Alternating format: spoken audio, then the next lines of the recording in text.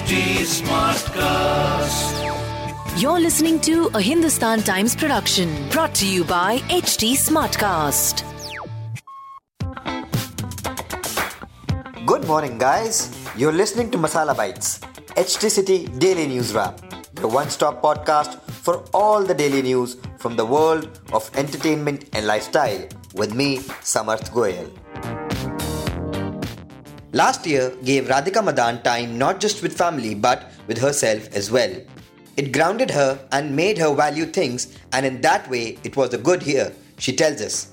She says that 2020 was quite introspective and she got the chance to appreciate the little things in life which we often take for granted, be it food, shelter or even family. This year, she has Shiddat ready for release and has shot for 2 more projects, but right now cannot divulge anything until the official announcements are made.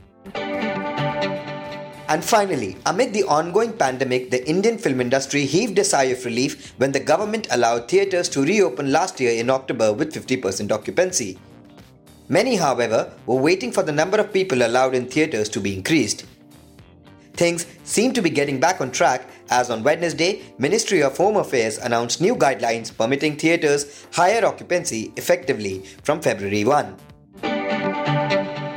If you want to read more in depth about the news briefs I just shared, please pick up a copy of Hindustan Times today. If you don't have access to a physical copy of the newspaper, please log on to www.epaper.hindustantimes.com and read the stories in depth. That will be all for today. Keep listening to Masala Bites for your daily dose on entertainment and lifestyle. Do like and follow us on @HT Smartcast.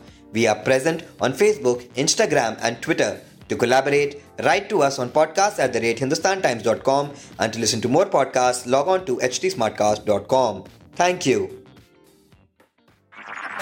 This was a Hindustan Times production brought to you by HT Smartcast. HT Smartcast.